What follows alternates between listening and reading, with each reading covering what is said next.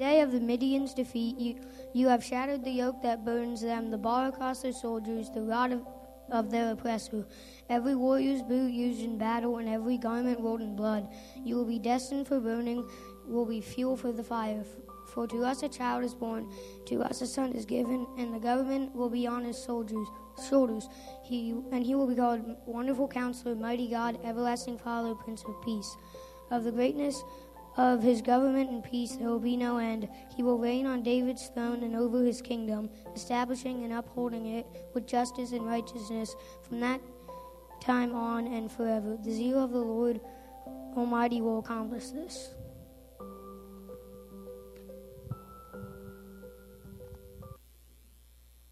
Pixar movies are notorious for something called Easter eggs. Have you heard of these? It is where there's sort of a hidden reference to another Pixar movie within the current movie. Like in Finding Nemo, there's a Buzz Lightyear toy in the toy play area in the dentist's office. Or another example would be, you see a kid who's wearing a Lightning McQueen shirt in Toy Story 3. The reason I mention that is the book of Isaiah is the exact same way.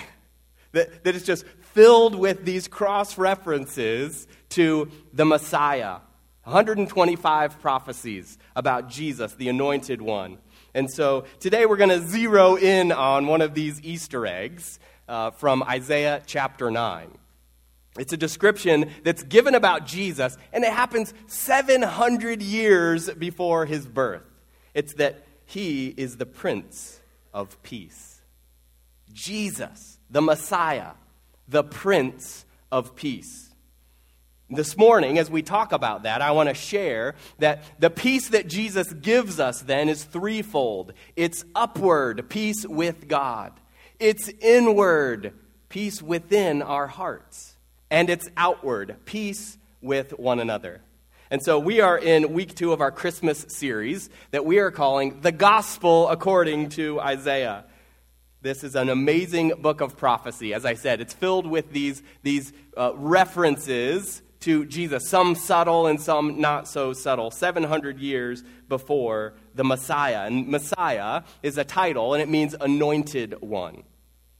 So Isaiah is prophesying to the people of God, and he's encouraging them because their world is very dark. Their world is very difficult. They have enemies that are surrounding them, but he's encouraging them. He's saying, God has selected someone, the anointed one, the Messiah, and he's going to come to deliver you. Now, you might remember that one of the nation's biggest concerns, this is a prophecy to the southern kingdom of Judah, one of their biggest concerns was the northern kingdom of Israel. Their brothers, these 10 tribes who had gone off to the north, and that they were actually allying themselves with the surrounding enemies and then threatening to attack Judah. And so it's right in the midst of this impending threat that Isaiah gives, just all sorts of glorious promises to his people. So grab your Bible this morning, turn to Isaiah chapter 9. We focused last weekend on verses 1, 2, and 3, when we learned that Jesus lights the way for those living in darkness. And this morning, we're going to key in on verses 4 through 7. This is where our friend just read for us a moment ago, the Troyer family who did our candle lighting and scripture reading. So we're going to go to Isaiah chapter 9, starting in verse 4, that says, "As in the day of Midian's defeat, you've shattered the yoke that burdens them, the bar across their shoulders, the rod of their oppressor." See, Isaiah recognizes that his people have become burdened by the looming war with their brothers to the north. He calls it this yoke that burdens. And of course, he references the defeat of Midian. They all remember that well. This was under the leadership of Gideon. You can read about it in Judges chapter 6, by the way. In a nutshell, the Midianites had oppressed God's people for 7 years, 7 long years, and the oppression was great. And so God's people were weary, and they were tired. They just never knew when bands of Midianites might come raiding through their land. They would destroy their crops, they would attack, harm, kill, maim their people. But then God raised up Gideon, and he was able to defeat the Midianites. He then set up an altar. And he made this declaration, the Lord is peace. The Lord is peace. The Hebrew there is Yahweh, that is the Lord, Shalom. Yahweh Shalom. He set up an altar calling it that. And then what happened for the land was they entered into a time of peace on all sides. A time where they could rest. A time where they could flourish. A time where they could be reconciled to the Lord. That period lasted for 40 years. And so the people remember that season. They're thankful for Gideon and the way God used him and for the declaration that the Lord is peace, and they knew a time of peace. And so Isaiah is drawing on that story to say it's going to be like that again. Because there's another leader coming, and he's even greater than Gideon, and the peace is going to endure more than just 40 years. The Messiah is going to come. So this is what Isaiah is prophesying. He says that heavy yoke, just like the Midianites had on you, just like you now have based on the people of Israel in the north and surrounding enemies, it's going to be shattered. And so we are reminded today, of course, we read the Old Testament through the lens of the New. Jesus' words in Matthew 11 where he says, my yoke is easy, my burden is light.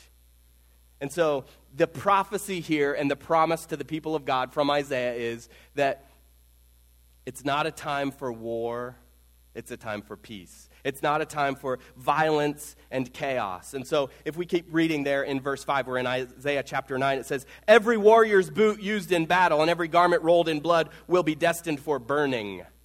It will be fuel for the fire. He says, these instruments of war are no longer going to be needed because of the peace that will come about. It's going to be like in the time of Gideon when you learned that great lesson of Yahweh Shalom, the Lord is peace. And why is that? Why will they know great peace? Verse 6, for to us a child is born, to us a son is given, and the government will be on his shoulders. And it'll be called Wonderful Counselor, Mighty God, Everlasting Father, Prince of Peace.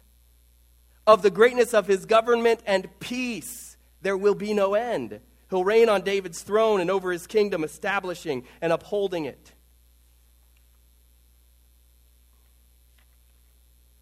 with justice and righteousness from that time on and forever. And he says, the zeal of the Lord Almighty will accomplish this. So I want to point something out this morning, and that is how amazing it is that in this prophecy, particularly in verse 6, that it contains both the humanity and the divinity of Christ. So look closely there at verse 6. For to us a child is born. This describes his humanity. Jesus was indeed born as an infant, as a human, as a child. To us a son is given. This describes his divinity. Jesus is the Son of God, and we know from John 3:16 that God gave his one and only Son. He gave his one and only Son, that whoever believes in him, because he so loved the world, whoever believes in him wouldn't perish, but would have everlasting life. So notice here, the Son isn't born. No, it's the child that's born. Why? Because the Son has always existed. The Son was given as part of God's plan of salvation. It was the child that was born. It was the Son that was given. The Messiah would indeed be fully God and fully man. The child birthed in Bethlehem is also the eternal Son given to us that we might believe in him. And the government would be on his shoulders. This baby bundled in the straw is the one who holds the very universe together. The one held by the hands of Mary is the one who holds the whole world in his own hands. He is Redeemer. He is ruler of all.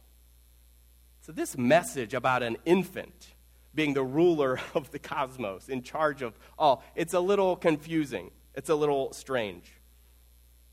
It makes me think of the story I heard about the man who sent a cryptic Christmas card.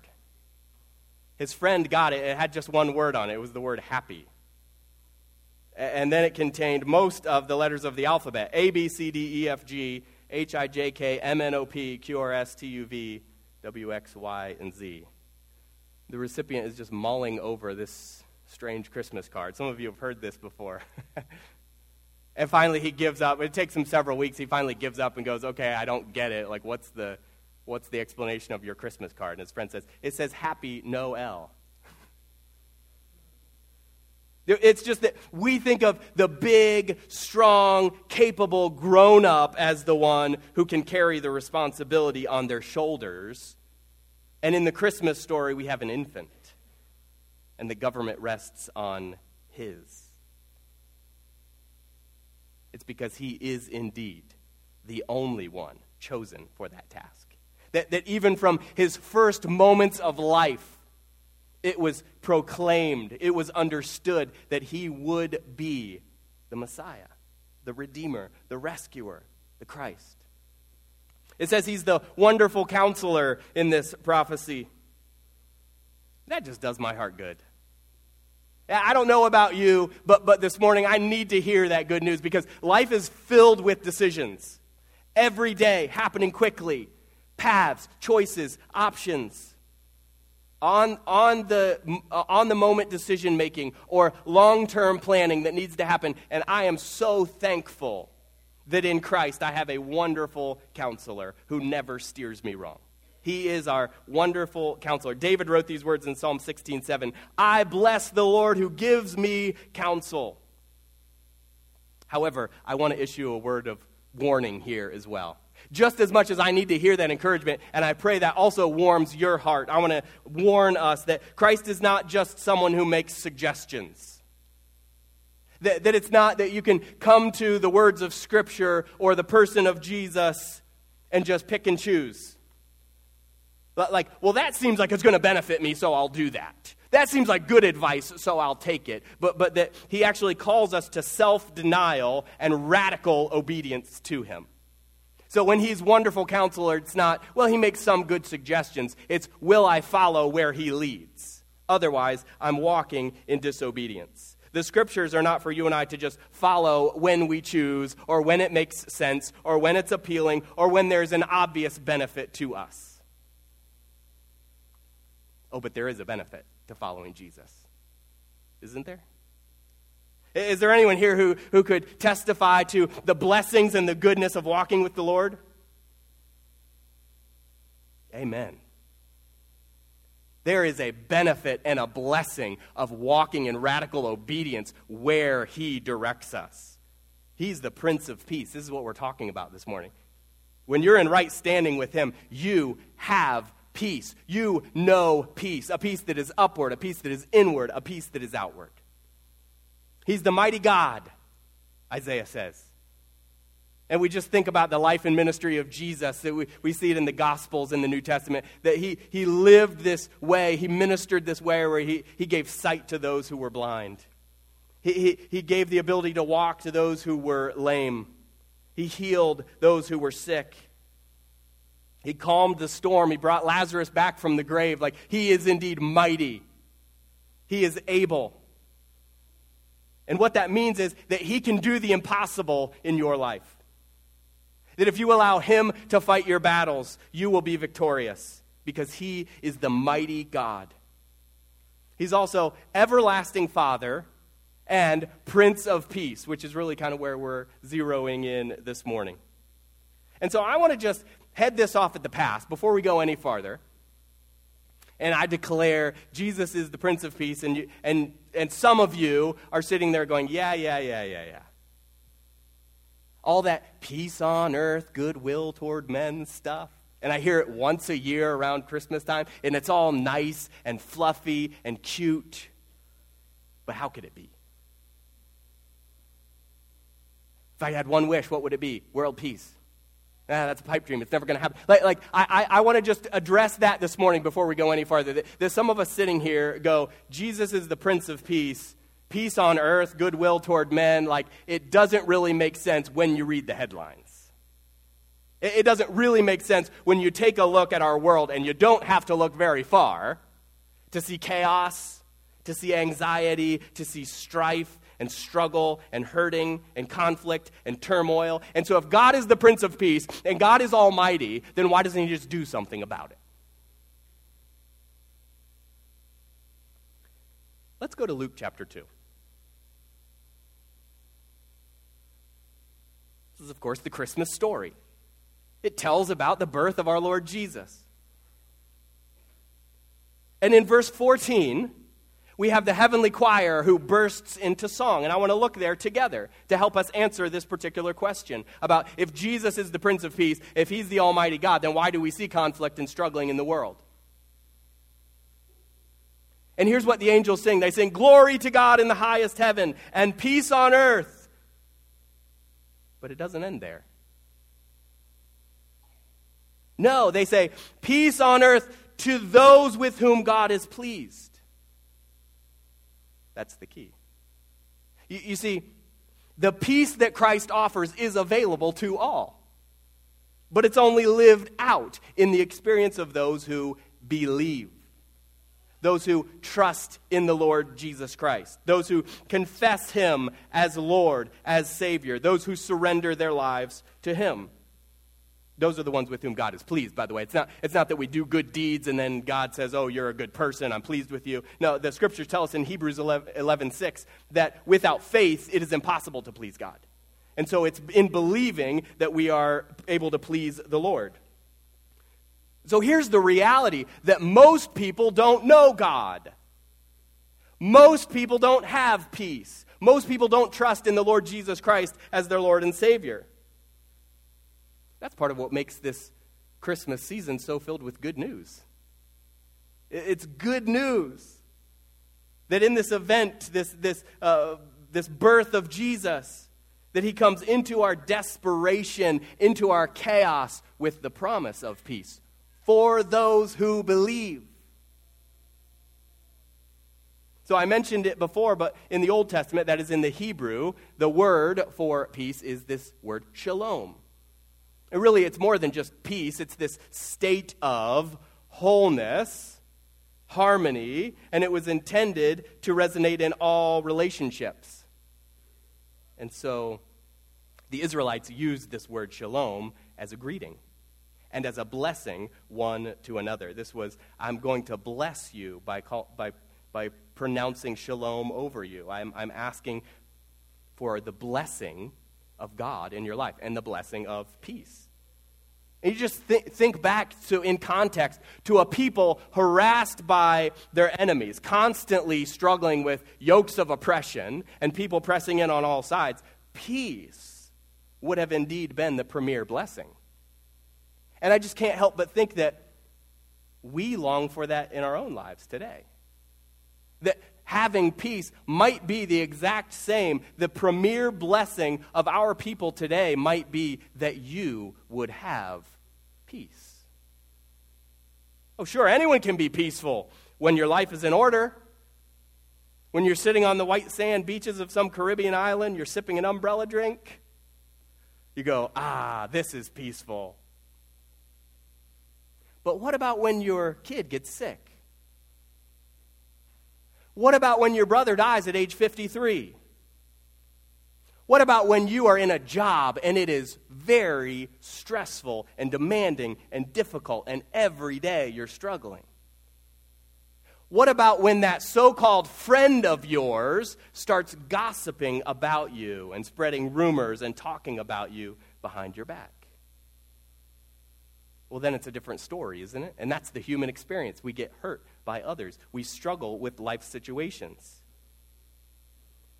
But when Jesus is Lord of your life, he is the Prince of Peace, and you know the peace of God, and you experience it then, as I've said, in three ways: upward, inward, and outward. Let's spend the rest of our time together kind of exploring those together, shall we?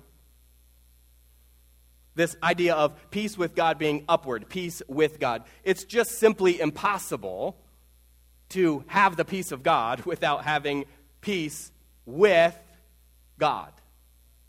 And so really it begins here, and there's no use in going any farther until we address this. That you're not going to know true peace, you're not going to have any experience of peace unless you have this upward peace with God. You've been reconciled with your Maker, the Almighty God, through his Son, Jesus Christ. It all starts here.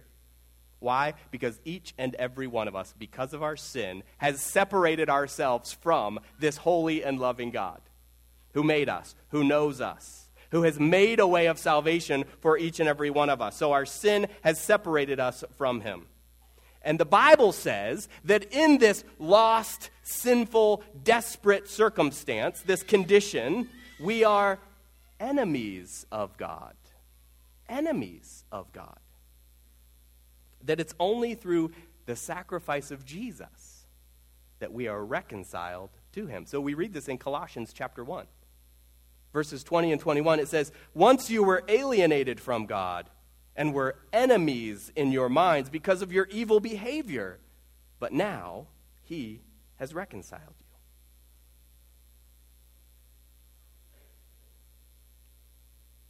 So let me encourage you today.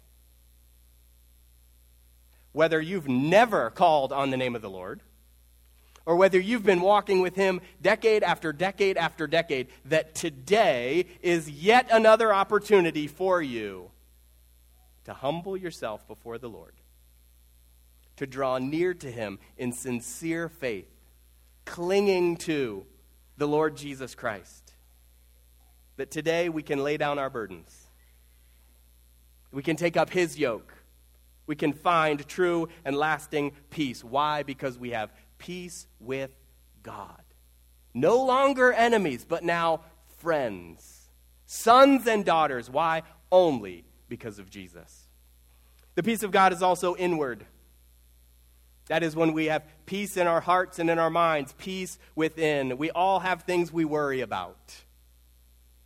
Things that dominate our thinking, disturb our thoughts, antagonize our mental health and mental well-being. We have this inner turmoil. You know, it's really interesting. I want to bring some research to you this morning.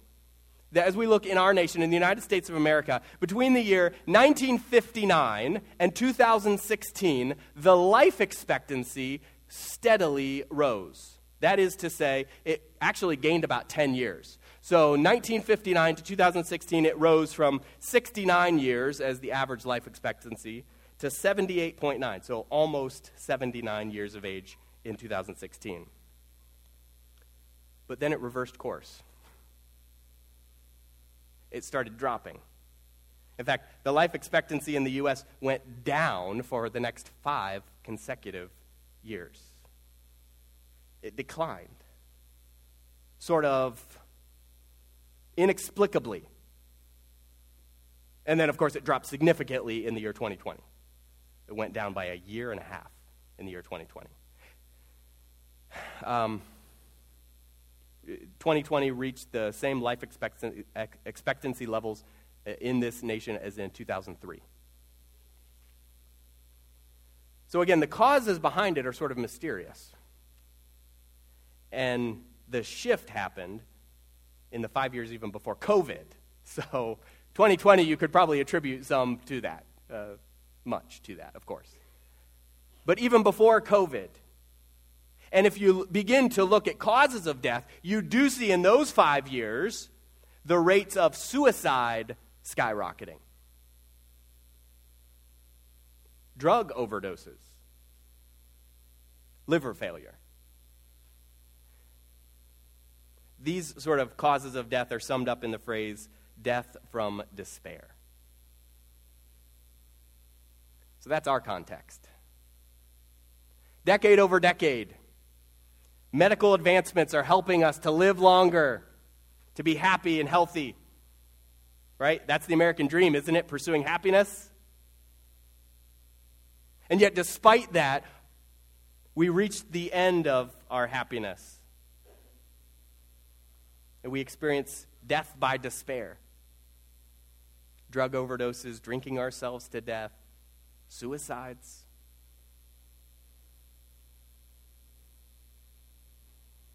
So as we come to Isaiah in this prophecy this morning, that Jesus is the Prince of Peace, that when you follow him with your life, you know the peace of God in a real and tangible way that's then lived out in your experience. What good news. What good news that our world needs to hear. I said it last week, I'll say it again. The message of Christmas is one that our world needs to hear now more than ever. And again, the peace of God comes when we put our trust in the Lord Jesus Christ. We trust him with our lives. We trust him then, as we're talking about this inward peace, we trust him with those situations that we face. So we don't freak out when the diagnosis is cancer. God's in control. We don't panic, we don't curse God, we don't abandon him when death comes in our family unexpectedly. Or a broken relationship happens. For some strange reason, though, and maybe you guys can identify with me on this, I fall into thinking that I can run my life better than God can.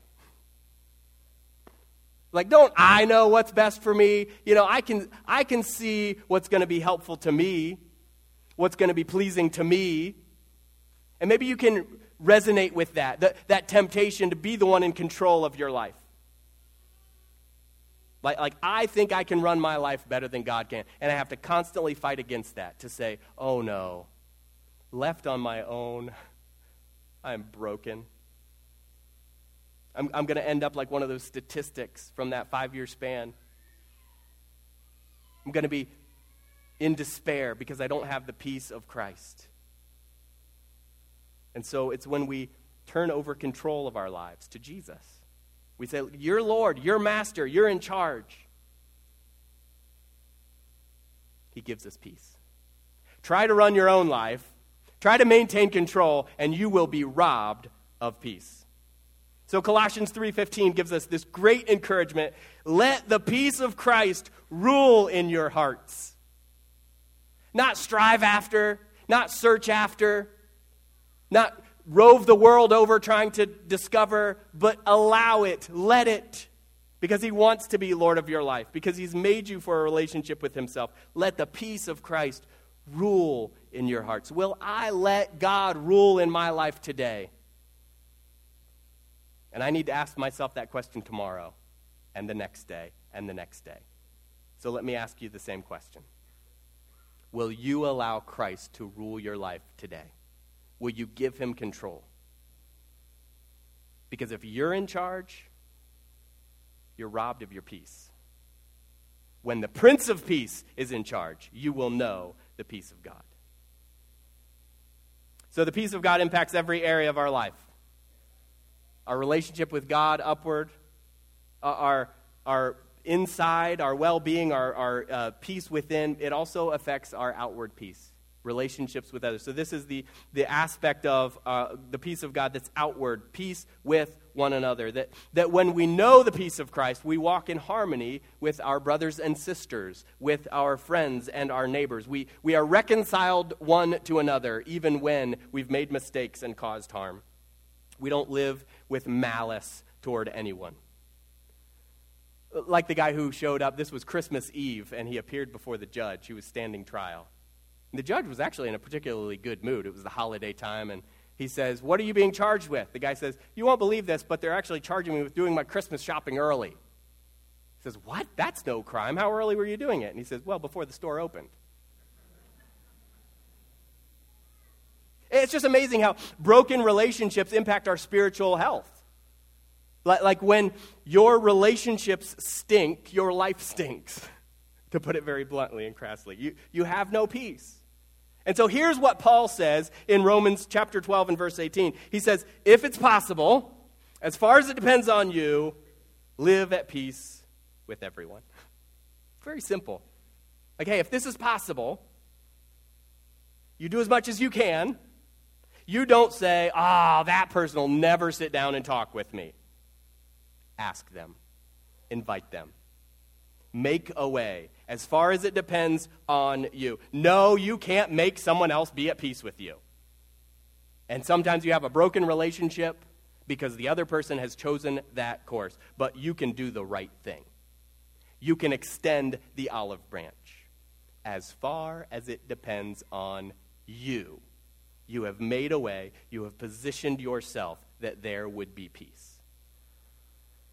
So let me ask us again. Is peace on earth possible? Yes.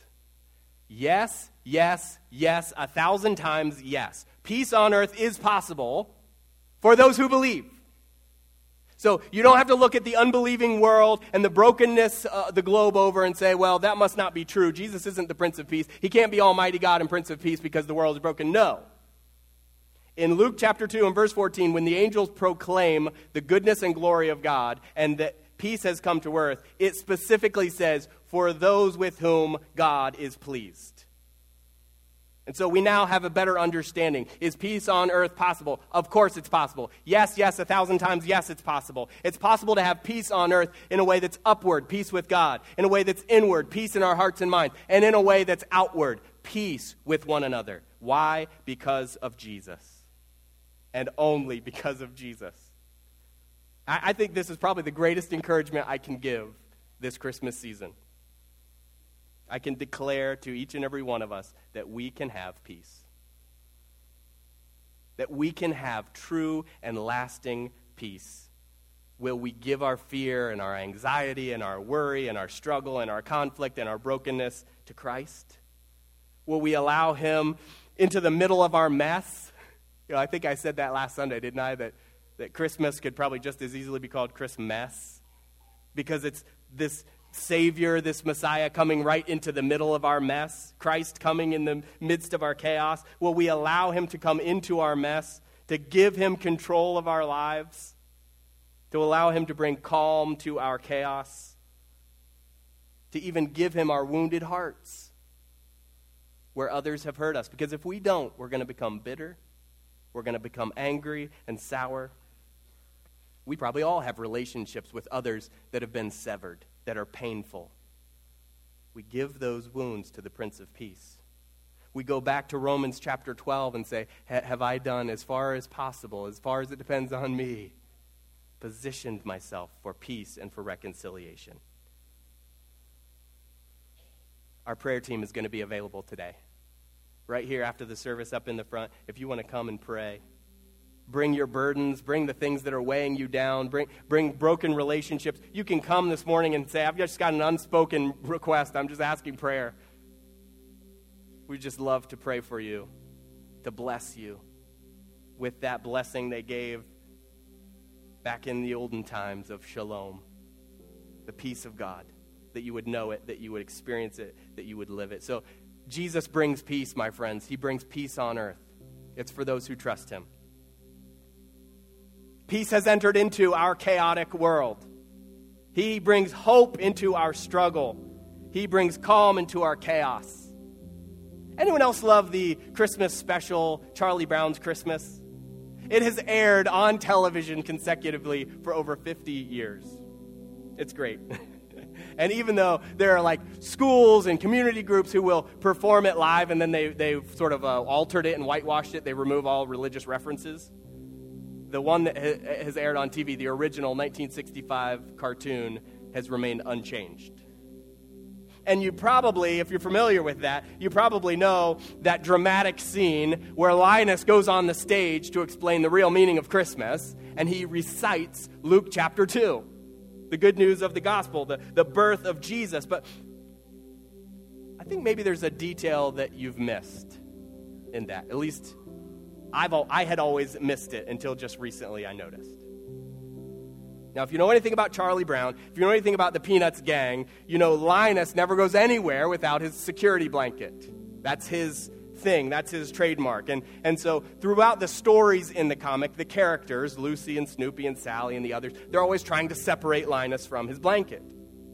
And even though it remains this major source of ridicule for the otherwise mature and thoughtful Linus, he simply refuses to give it up until the moment that he's reciting the good news, the real meaning of Christmas, what Christmas is all about. He drops his blanket.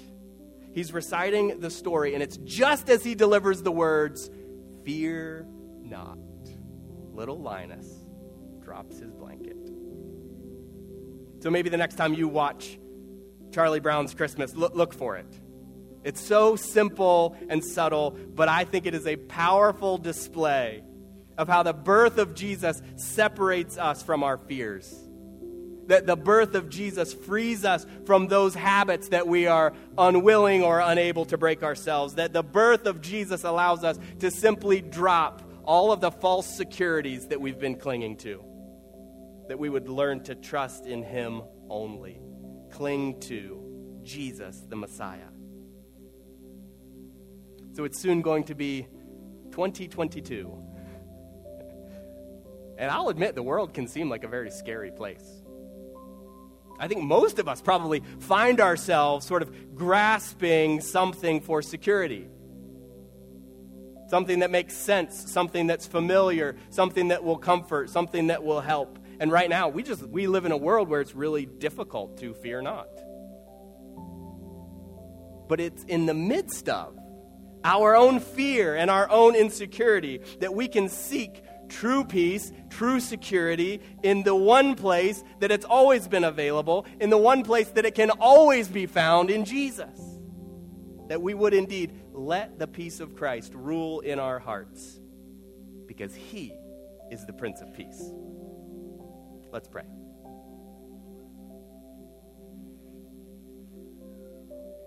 Oh Lord, we are so grateful today for the good news of Christmas. We are so grateful today for this amazing prophecy that to us a child is born, to us a son is given. And so, Lord, thank you for your master plan, that you saw us in our desperation and you sent a rescuer, the only one who could set us free. And so we put our trust in you today. We thank you for all you do. We pray for this message to go out this Christmas season in a world that's so desperate for good news, that we would hear and respond in sincere faith, trusting you and experiencing that peace of God, upward, inward, and outward, for your glory. We thank you in Jesus' name. Amen.